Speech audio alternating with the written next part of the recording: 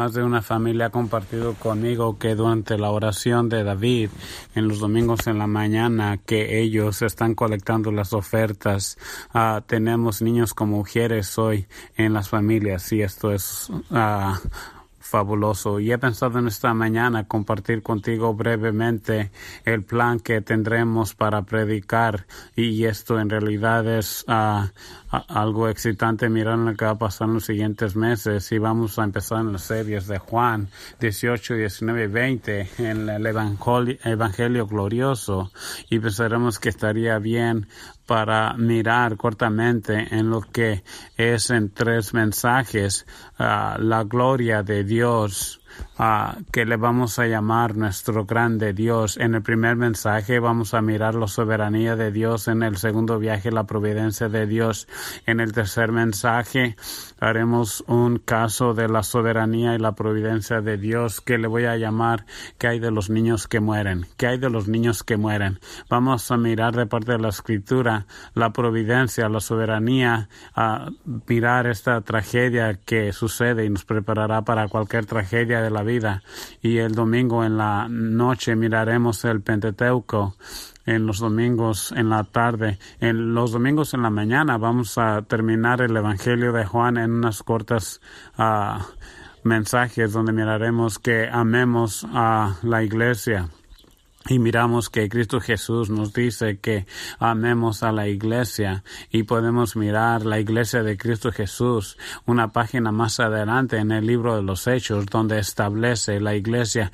Esa pequeña serie, Ama a nuestra iglesia, nos va a preparar en las mañanas, y estoy francamente excitado sobre esto para mirar la epístola de Juan, y tenemos un tiempo muy bueno delante de nosotros. Esta mañana abramos vuestras Biblias en Juan capítulo 20 y miraremos el versículo 19 al 23. Unas semanas antes miramos en el Evangelio lo que estaba encabezado en la narración de Cristo Jesús de parte de Juan, de la resurrección de Cristo Jesús, y estamos ahorita por terminar. Es lo que tenemos hasta ahorita, y hoy esta noche terminaremos. Cristo Jesús vino con él a ser parte del sacrificio, y él cumplió lo que el Padre le mandaba decir para morir por vuestros pecados.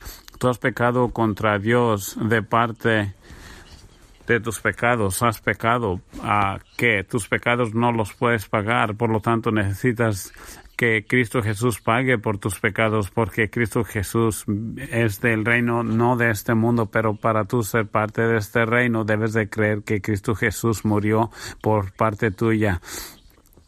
El sufrimiento de Cristo Jesús trae la pena de tus pecados. Cristo Jesús murió en verdad, y él se resucitó de los muertos. Debes de creer, y así cumplirá la paga por vuestros pecados. Hoy examinaremos la frase solo en Dios puedes tener paz con Dios. Solo en Cristo Jesús podrás tener paz con Dios. Es algo muy familiar para nosotros. Es una donde todos podemos relacionarnos. Es una situación donde muchas de las veces viene por sentimientos físicos, por mareos, la inhabilidad para concentrarse. Si no tenemos cuidado, esta situación nos puede traer a responder de una manera de pecado, a la ira, el enojo, la justificación propia. Esto nos puede cegar a nuestras responsabilidades, de que puede enorgullecernos a nosotros mismos. Algunos escogen mirar esta situación de que están corriendo de ella. Otros escogen de tratar de empujar hacia adelante a cualquier persona que está envuelta. Esta situación nos trae para llevar adelante nuestra teología y qué es lo que creemos de la Escritura, y muchas de las veces es una situación donde no podemos trabajar porque no tenemos el control de el resultado. Y esta situación, por supuesto, es algo donde tú y alguien que tú amas, cualquier cosa que no se entiende y los temas donde podemos mirar entre tú y otra persona que estamos muy familiarizados. Todos podemos entender de que somos pecadores, que estamos viviendo en un mundo pecador, y una manera inteligente de responder es que tú debes de ser responsable por caminar hacia adelante con esa persona. Y es bueno que estamos familiarizados con esto, porque esto es exactamente donde miramos la diferencia que está entre Dios y cualquiera de nosotros. Solamente esta relación entre tú y Dios, la humanidad que está más desesperada, considera estos factores, es mucho más peor. Aquí hay un factor donde una relación está quebrada con otra persona. Quizás tú puedes hacer buenas obras por ellos para convencerlos de que todavía los amas, pero en una relación con Dios, según las buenas obras que tú puedes hacer, solamente lo enfurecen aún más, porque esto es esencialmente tratando de pretender que el pecado nunca está entre tú y Dios.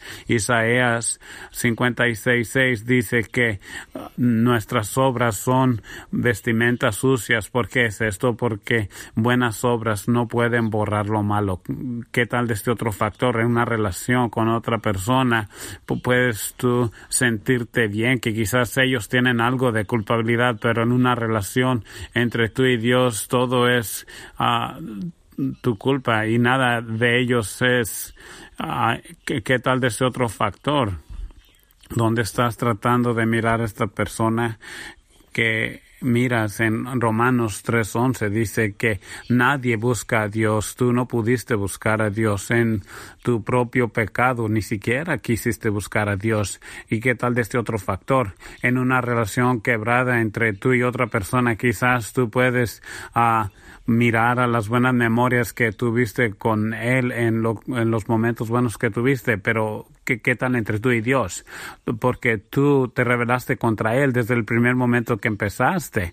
En el proverbio nos dice que desde niño te rebelaste contra Dios. Romanos 5:10 dice que el pecado está entre Dios y tú. No hay buenos tiempos para mirar hacia atrás. ¿Qué tal de este otro factor? En una relación quebrada entre otra persona, probablemente tú puedes mirar hacia otro lado donde tú puedes decir, bueno, quizás yo tengo buenas obras, pero Dios necesita nada de lo que tú tienes. Nunca has hecho nada para hacer lo que esté endeudado contigo. Por lo tanto, en nuestras mentes infinitas, tú sé el juez. ¿Y qué harías tú con una persona que trata de pretender que nunca ha hecho nada contra ti y que te hace favores para apartarte de su pecado? Y que quizás él trata de no buscar cómo restaurarse contigo y no ha hecho nada que pueda ayudar, nada que te haga endeudado con él. ¿Qué harías tú? Aventabas a esa persona como una roca y te movías, pero no es Dios. No Dios. Dios en su merced infinita, Él te miró y Él ha venido sobre ti. ¿Para qué? Para hacer paz contigo. Tú eres el que hiciste todo lo hiciste mal, pero aún Dios viene para hacer paz contigo. Y la Biblia dice para reconciliarse contigo. ¿Y cómo lo ha hecho esto? De parte de su Hijo.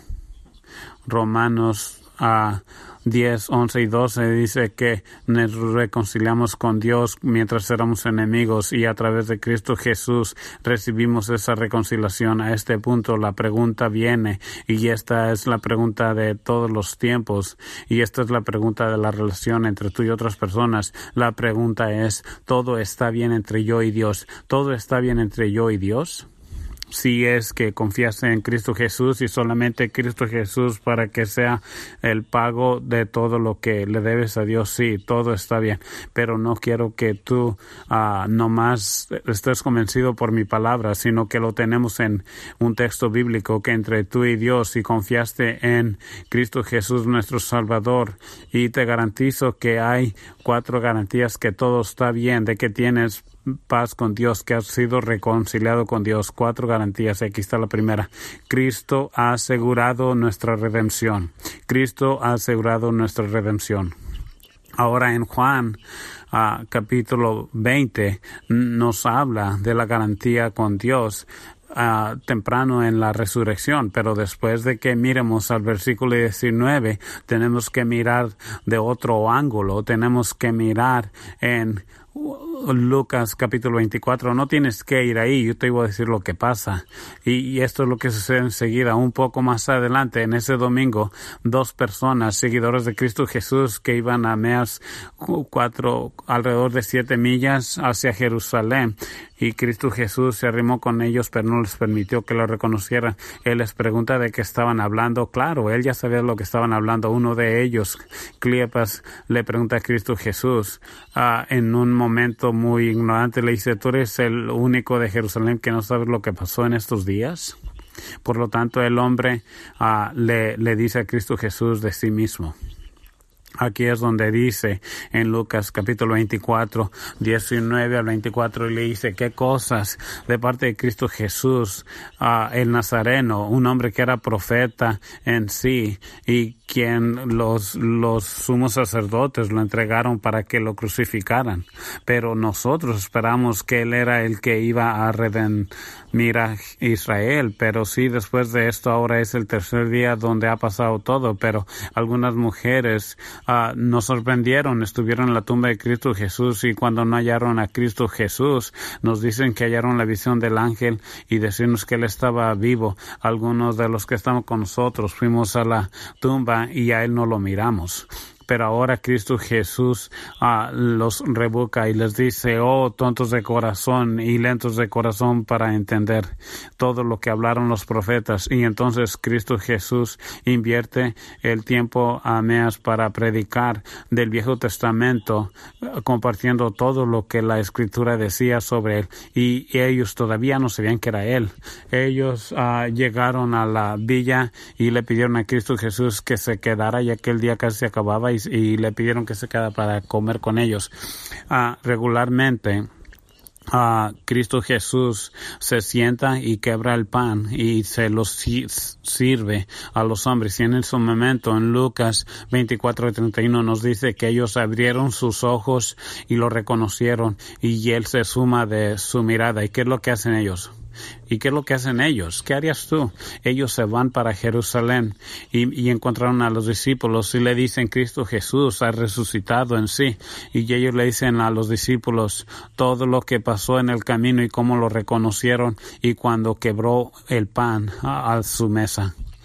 Vamos a mirar una nota aquí al lado. Si tú crees que la humanidad inventó la llama para el dramático, tú estarías en un error. Somos solo una reflexión de Dios, quienes somos los originales de la flama. Él fue el que inventó la flama para la humanidad. En Segunda de Reyes, capítulo 1, nos habla de Elaya y de que como Dios nunca le dio a los corazones, sino que Dios fue el que aventó el fuego de encima del cielo para consumirlos.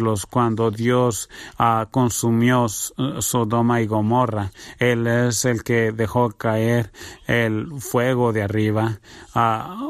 Jonás no fue levantado por un robot, él fue tragado por un gran pescado.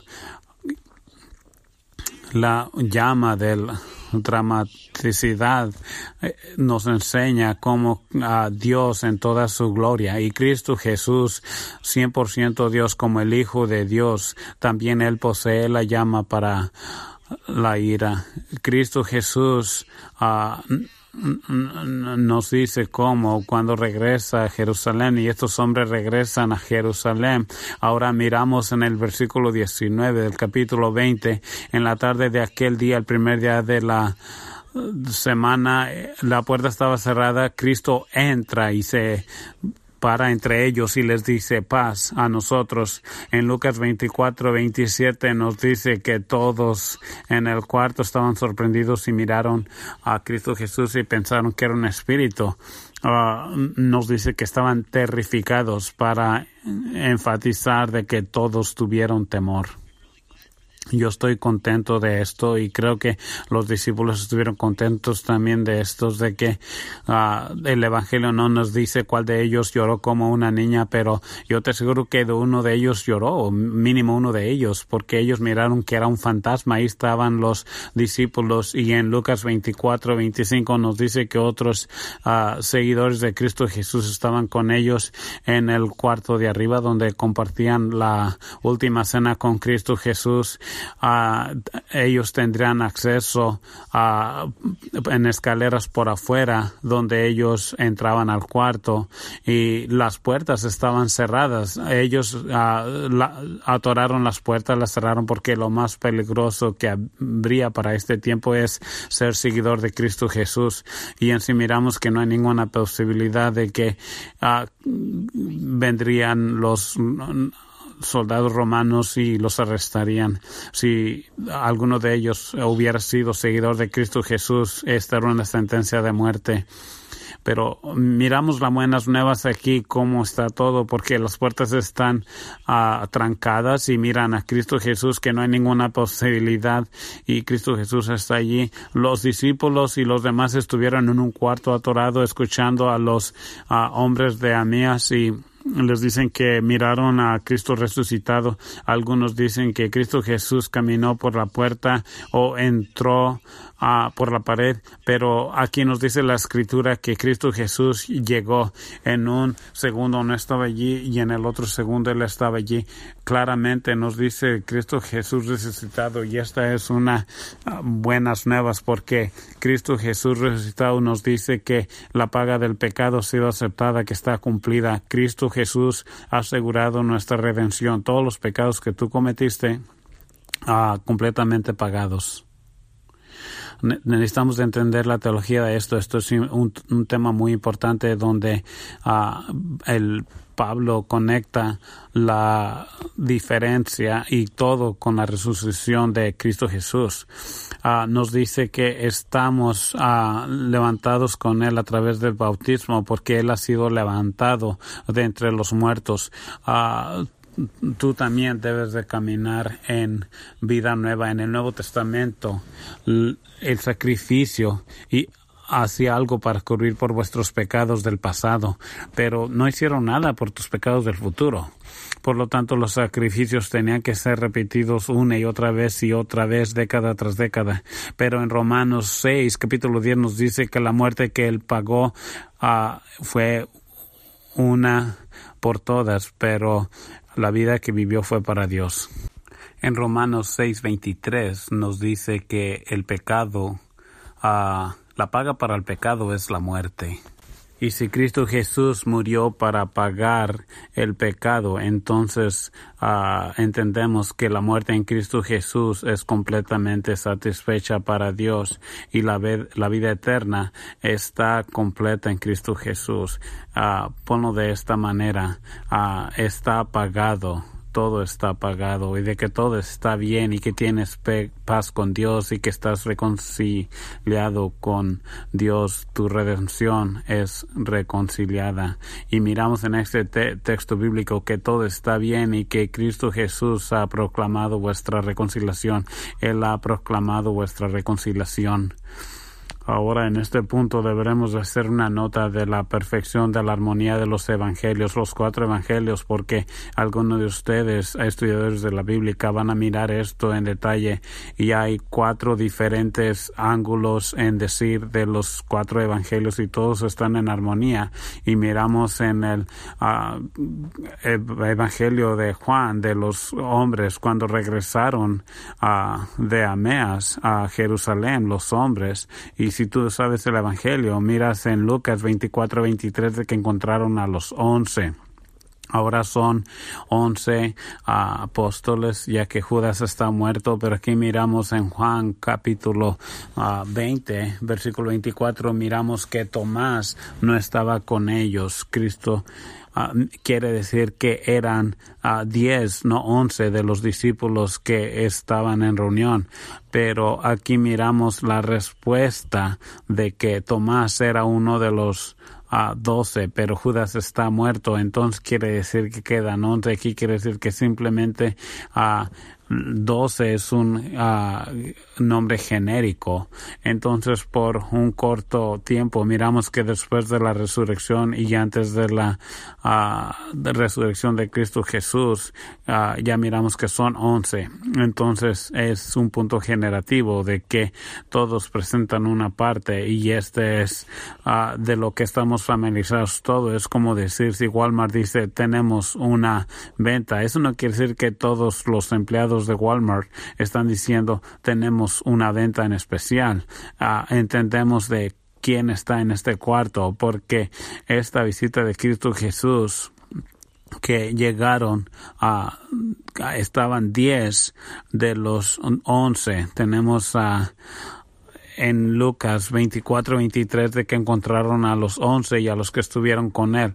Entonces hay otros seguidores de Cristo Jesús, y Cristo apareciendo repentinamente entre ellos dice, paz sea con vosotros. Aparentemente en este momento miramos que todos se llenaron de pánico, y no es algo que se quedaron ellos callados, sino que ellos estuvieron haciendo ruido y ellos se sorprendieron, quizás algunos gritos como de niñas. Entonces miramos en el versículo 21 que Cristo Jesús repite una vez más adelante y que dice otra vez, la paz sea con vosotros.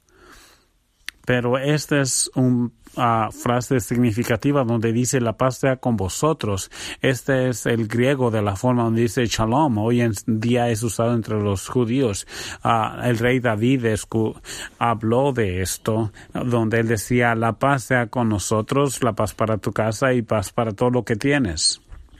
Y si Cristo Jesús está saludando o está diciendo hola, no, es algo más que dice Jesús hola en una manera tradicional.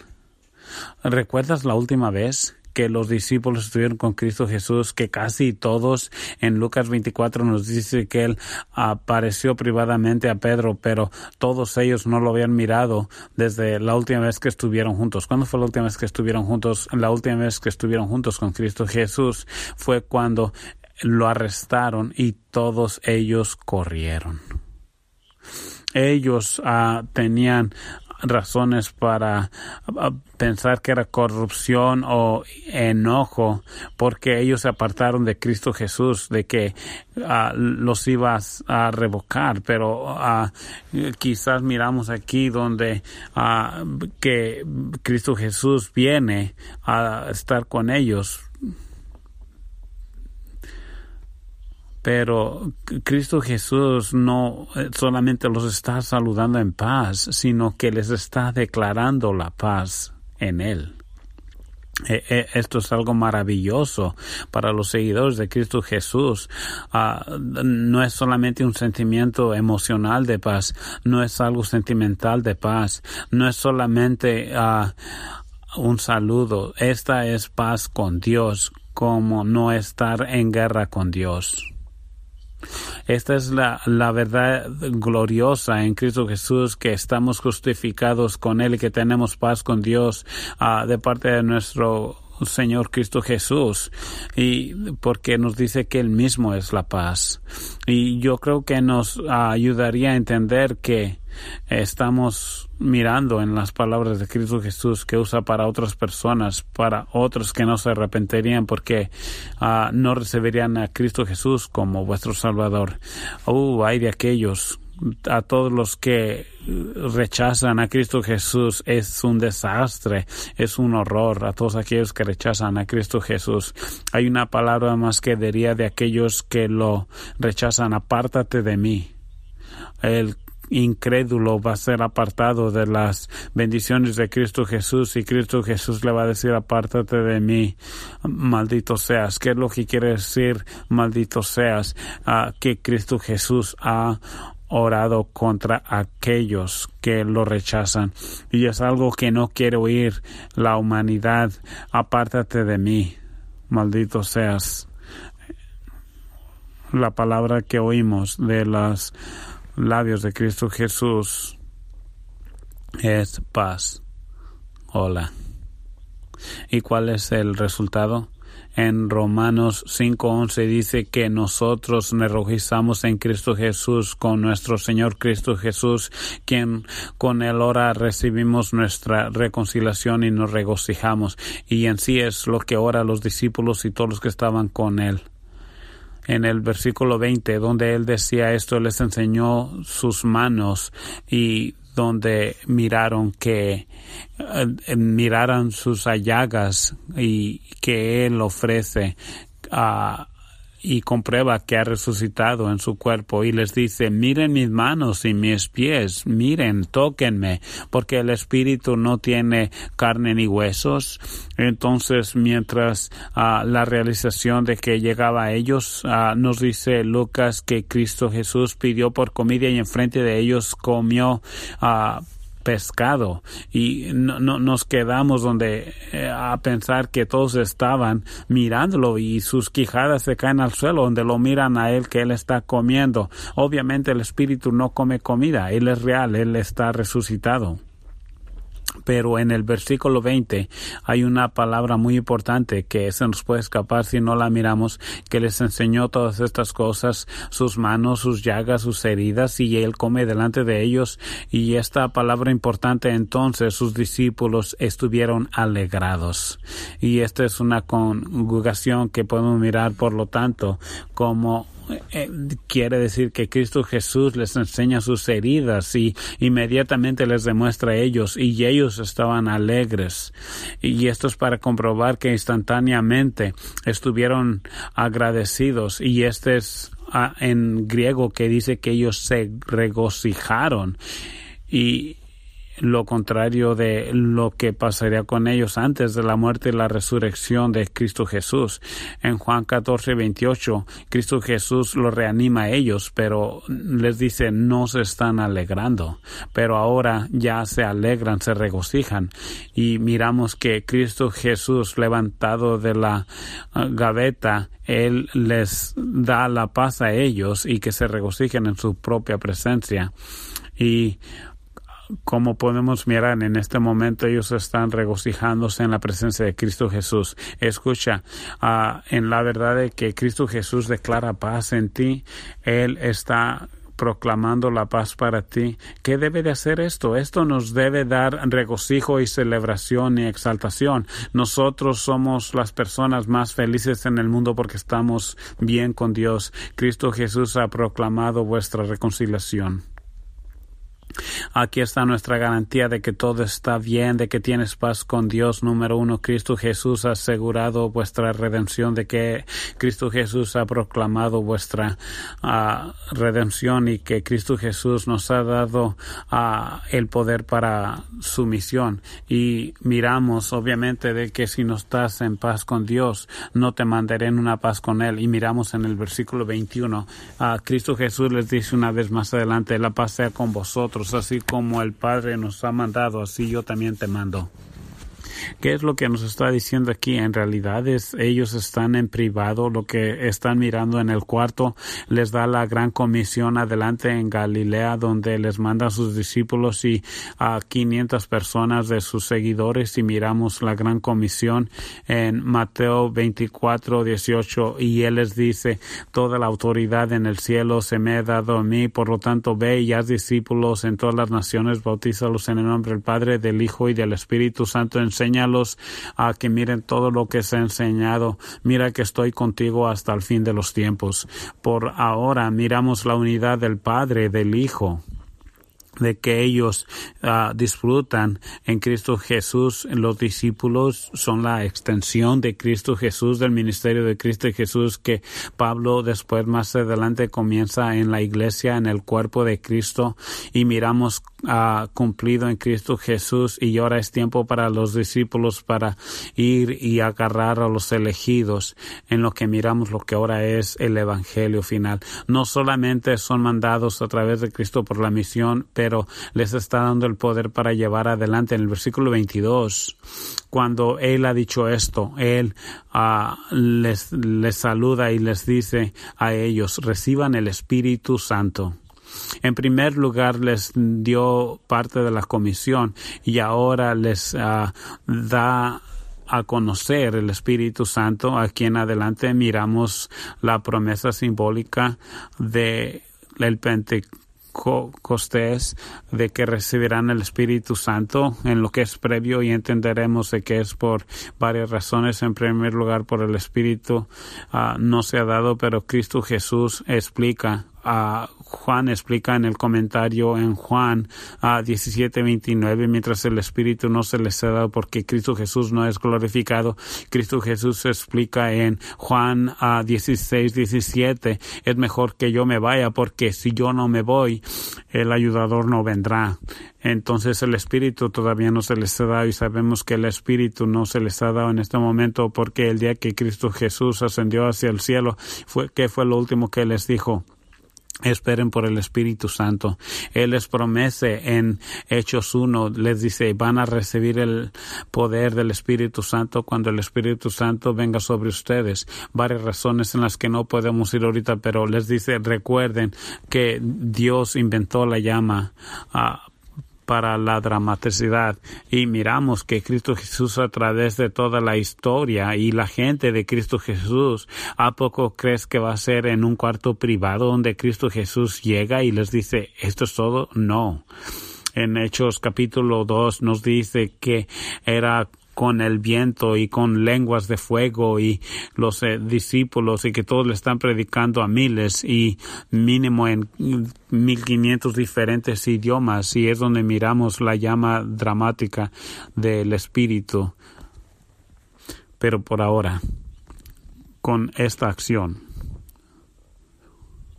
Jesús les está invocando la imagen del Espíritu Santo. Él les está dando el soplo del Espíritu Santo, y es donde miramos como el Espíritu Santo ser como el viento. En el Ezequiel 27 dice que es el aliento de Dios. Cristo Jesús es Dios. Ahora imagínate dándoles aliento del Espíritu Santo. Y podemos mirar que aquí también enseña que el Espíritu Santo viene, y en realidad es la iniciación de Dios, y es la iniciación de Dios. El texto bíblico aquí nos dice que les dice a ellos, reciban el Espíritu Santo.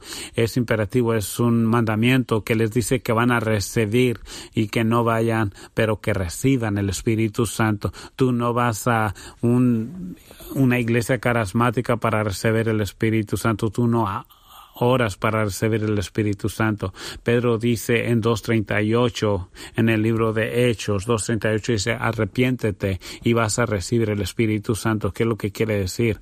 Podemos mirarlo de esta manera. ¿Qué es lo que le llamas a las personas con el Espíritu Santo? Les llamamos cristianos. Personas que no tienen el Espíritu Santo les llamamos no cristianos. No hay nada de por medio. Y ellos aquí estaban regenerizándose en la esencia de que tenían fe, como en el Viejo Testamento dice, tener un corazón limpio. Y miramos que David en el libro de los Salmos 51 que dijo, que nos está hablando del nuevo convenio. Este es lo que podemos ver como el convenio 1.2. ¿Qué es lo que puede ser diferente? Podemos ver que los creyentes en Cristo Jesús están permanentemente en Cristo Jesús, y podemos mirar en el 1 de Corintios donde dice que no sabes que el cuerpo es el templo de Dios. Podemos mirar la experiencia del Espíritu.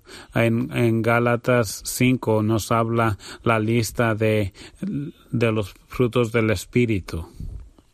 Permanentemente en el fruto del Espíritu. Y también miramos el Espíritu de regalía. En Romanos 12, capítulo 6, nos habla de tener regalos conforme el Espíritu Santo para enseñar, exhortar la generosidad, el liderazgo, la merced.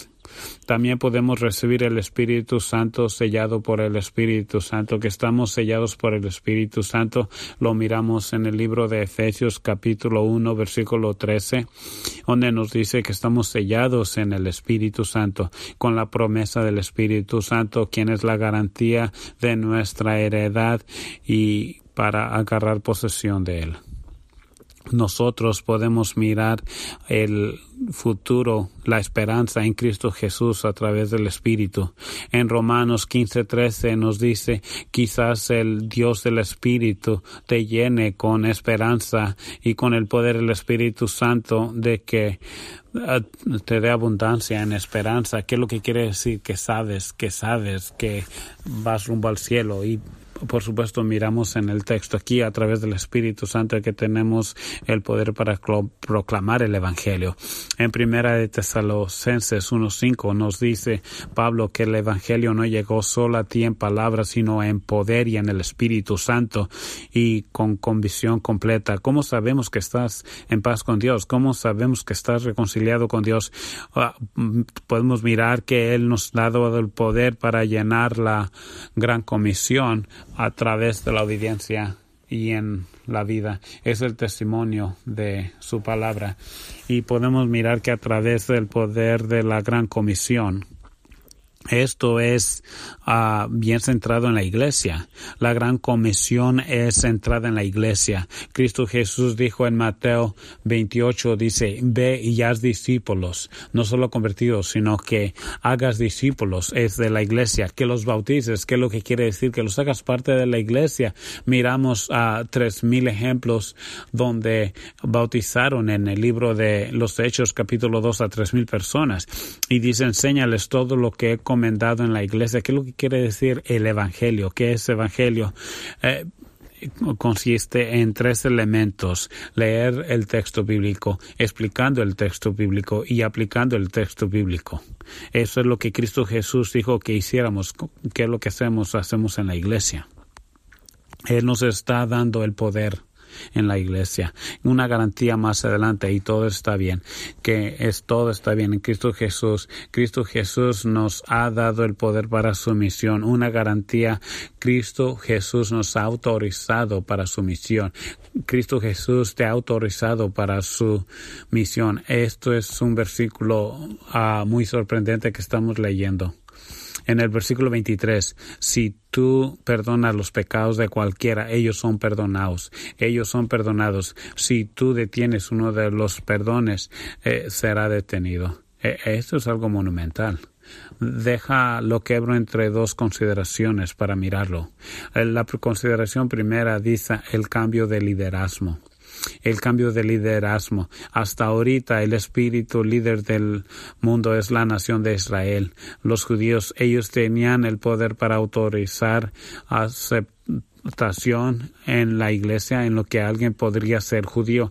En el Viejo Testamento decía entrar a la manada de Dios de los judíos, pero ahora miramos el nuevo convenio donde no está basado en el judío, pero sino de ser seguidores de Cristo Jesús. Ahora Cristo Jesús en este tiempo nos da lo que es la iglesia que nos está representando hacia los discípulos, que por supuesto un día va a haber una reconciliación donde estos discípulos carguen las 12 tribus de Israel. Cristo Jesús le prometió a ellos en Mateo 19 y en Lucas 22, y debemos de saber esto, de que en los tiempos de Juan, en los años 80, donde estuvo escrito el Evangelio, que los judíos, ellos que no creen en Cristo Jesús, no admitían a los judíos que eran cristianos, pero Cristo Jesús los está declarando que los cristianos, los que creían en Cristo Jesús, ellos tenían la llave del Mesías, pero ahora miramos que es el nuevo convenio y ya hay un cambio en el liderazgo. Y hay una consideración segunda en el versículo 23 y tiene más directamente para hablar de lo que es la iglesia en Cristo Jesús. Ahora que la iglesia romana ha agarrado el versículo 23, la iglesia católica romana está tomando este versículo para, según ellos, tener la habilidad de perdonar el pecado, y todavía lo están haciendo, donde vienen y se confiesan sus pecados ante un sacerdote. Algunos dicen que esto es una autorización especial de los apóstoles, pero el Nuevo Testamento no nos dice en ninguna parte donde los pecados son perdonados por los discípulos. Y miramos hacia adelante que en el cuarto de arriba, no solo a sus discípulos, sino que es lo que nos dice, que la iglesia ha tenido la autoridad para declarar que aquellos que se arrepienten y que se someten a Cristo Jesús son perdonados, y aquellos que no se arrepienten y no se someten a Dios no son perdonados. Y tienen la autoridad, tenemos la autoridad de perdonar, de proclamar el Evangelio, de perdonar y del arrepentimiento. Y vamos a hacer esto fácil para entender, para presentar algo contrario en este parte. Un predicador dice, Dios ha perdonado nuestros pecados, pero si tú no te arrepientes, Dios quizás te perdone vuestros pecados. Eso es algo sin poder. Lo que Cristo Jesús dice, que la iglesia tiene la autoridad para proclamar el Evangelio y decir, si tú te arrepientes, Dios te salva, pero si tú no te arrepientes, no te va a perdonar Cristo Jesús. Y así miramos en el versículo 23 que nos dice en términos prácticos de parte de la iglesia que debino de purificarse, pero una persona que profesa a Cristo Jesús, quien se niega a santificarse, se niega a apartarse del pecado. Miramos aquí en Mateo 28 que nos da las instrucciones de Cristo Jesús, y en una confrontación pública en algo completo donde Él está hablando del pecado, y después de esos tres términos, que si no hay arrepentimiento, apartarse del pecado, que Cristo Jesús trata a esa persona como no creyente. La iglesia tiene la autoridad, y por esta revelación esa persona ha apartado el compañerismo con la iglesia. Pero podemos entender que la iglesia tiene la autoridad para decir, basado en tu rebelión con tus respuestas, ahora nosotros miramos que no eres un hijo de Dios. Y en esta autoridad miramos que cuando la iglesia completamente llama a una persona a su cuenta, y Cristo Jesús habla en Mateo 28, dice que cualquier cosa que ates en el cielo, sueltes en el cielo. ¿Qué es lo que quiere decir? Está hablando de la disciplina detrás de esto. Y que cuando la iglesia dice tu arrepentimiento y te has apartado y el cielo está de parte contigo y el perdón te ha llegado. Esto es la razón por la cual el bautismo y la membresía en la iglesia es muy importante. Es para decir que uno profesa, estoy siguiendo a Cristo Jesús y yo sigo a Cristo Jesús y obedezco a Cristo.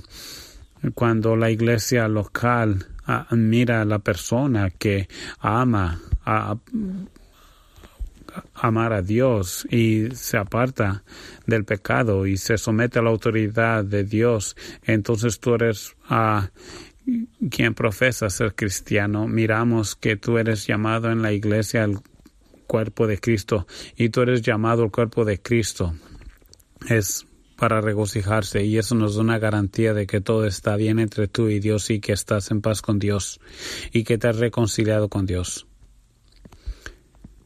Pero recuerda que toda la humanidad está en uno de los dos lugares en Cristo Jesús: o estás con paz o estás apartado. ¿Qué es lo que se mira aquí? Estar en guerra con Dios. Una porción pequeña de la Escritura, una parte de la Biblia muy pequeña, dice que estar en guerra con Dios es como Dios llevándote a la jungla para matarte. En la misma parte de la iglesia dice que estar en guerra con Dios es Dios poniendo un fin para todos los días festivos, toda la libertad, todo el regocijo. Estar en guerra con Dios es echar a perder vuestra vida. ¿Cómo se mira estar en guerra con Dios? Una porción pequeña, solo una pequeña porción, solo una parte de la Biblia dice que estar en guerra con Dios es como Dios llevándote a la jungla para matarte de sed. en la misma sección de la Biblia dice que estar en guerra con Dios es Dios terminando todos tus días festivos, toda tu libertad, todo el gozo.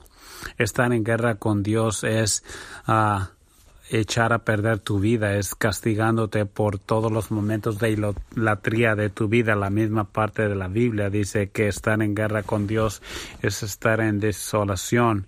El día del castigo es tener la ira de Dios como una llaga que va pasando sobre ti, que estamos apartados, que nos está consumiendo el fuego y que todo lo que hemos alabado está quebrado, y estar apartado por parte sobre el río y estar pidiendo de la merced y estar quebrado en 1000 pedazos sobre una roca, ser llevado por el viento, estar siendo atacado por leones, ser atacado por leopardos y ser atacado por un oso, y que estás todo abierto en tu estómago. Y todas estas ilustraciones nos dice que estar en guerra con Dios es lo que nos dice el libro de Oseas. Dios está listo en este momento para traer la ira a aquellos que se niegan a creer. Tú que estuviste en guerra con Dios, tú estás a 4 minutos de la depravación. Tú estás solamente un pequeño caso del virus de coronas. Estás a un accidente de carro de la eterna justicia de Dios. Tú que estás si miras que Dios es el que te puede dejar en cualquier momento y en momentos que Él quiere, y los fuegos del infierno se están calentando más y más para darte la bienvenida en la flama de fuego eterno, que nos dice que si el hombre no se arrepiente, Dios va a tener su espada lista y que sus flechas están listas para ir a tu corazón cuando su espada te corta la cabeza, cuando Él deja ir un pequeño cabello en el que se está deteniendo de la ira de Dios, y ya no habrá paz, ningún momento de paz. Y quizás cuando tú esperas por un pequeño en la era, y la paz que no nos dará, y invertirás toda la eternidad como precio de la ira, y nunca para ser apartado, y nunca para dormir, nunca para ser relevado en ningún nivel. Por lo tanto, tú necesitas escuchar las palabras de Cristo Jesús. Paz sea contigo. Y si tú vienes humillado a la cruz de Cristo Jesús y arrepentido, qué tan glorioso es saber de que tu paz con Dios está segura. La Biblia nos dice que Dios va a aventar todos tus pecados a lo más hondo del océano. Dice la Biblia que Dios aventará vuestros pecados tan lejos como está el este del oeste, y que Dios no va a escuchar ninguna acusación contra ti, porque nuestro advocario, Cristo Jesús, estará de parte tuya diciéndole a su Padre: estamos en paz. Y que todos quizás te acusen, Cristo Jesús no te acusará. Dios no te acusará, porque has sido comprado con la sangre y eres parte en Cristo Jesús, y Él es quien estará en aquel día en la casa de Dios. Y que cuando tú miras a Cristo Jesús, tú no solamente te regocijarás en Él como los discípulos lo hicieron, Él se regocijará en ti. Él estará feliz sobre ti. ¿Por qué? Porque tú tienes la paz con Dios. Y que este sea el caso para ti y para todos los que escuchan.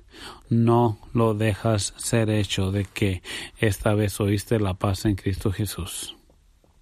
Ven a la cruz, recibe paz. Vamos orando.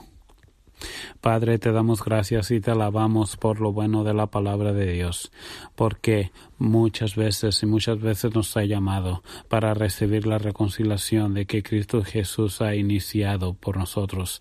Que mientras nosotros estábamos perdidos y éramos pecadores, que Él nos hizo vivos en Cristo Jesús. Pero muchas personas como hoy están oyendo, que este sea el día que reciban la paz en Cristo Jesús, y oramos esta vez en la gloria de Cristo Jesús. Amén.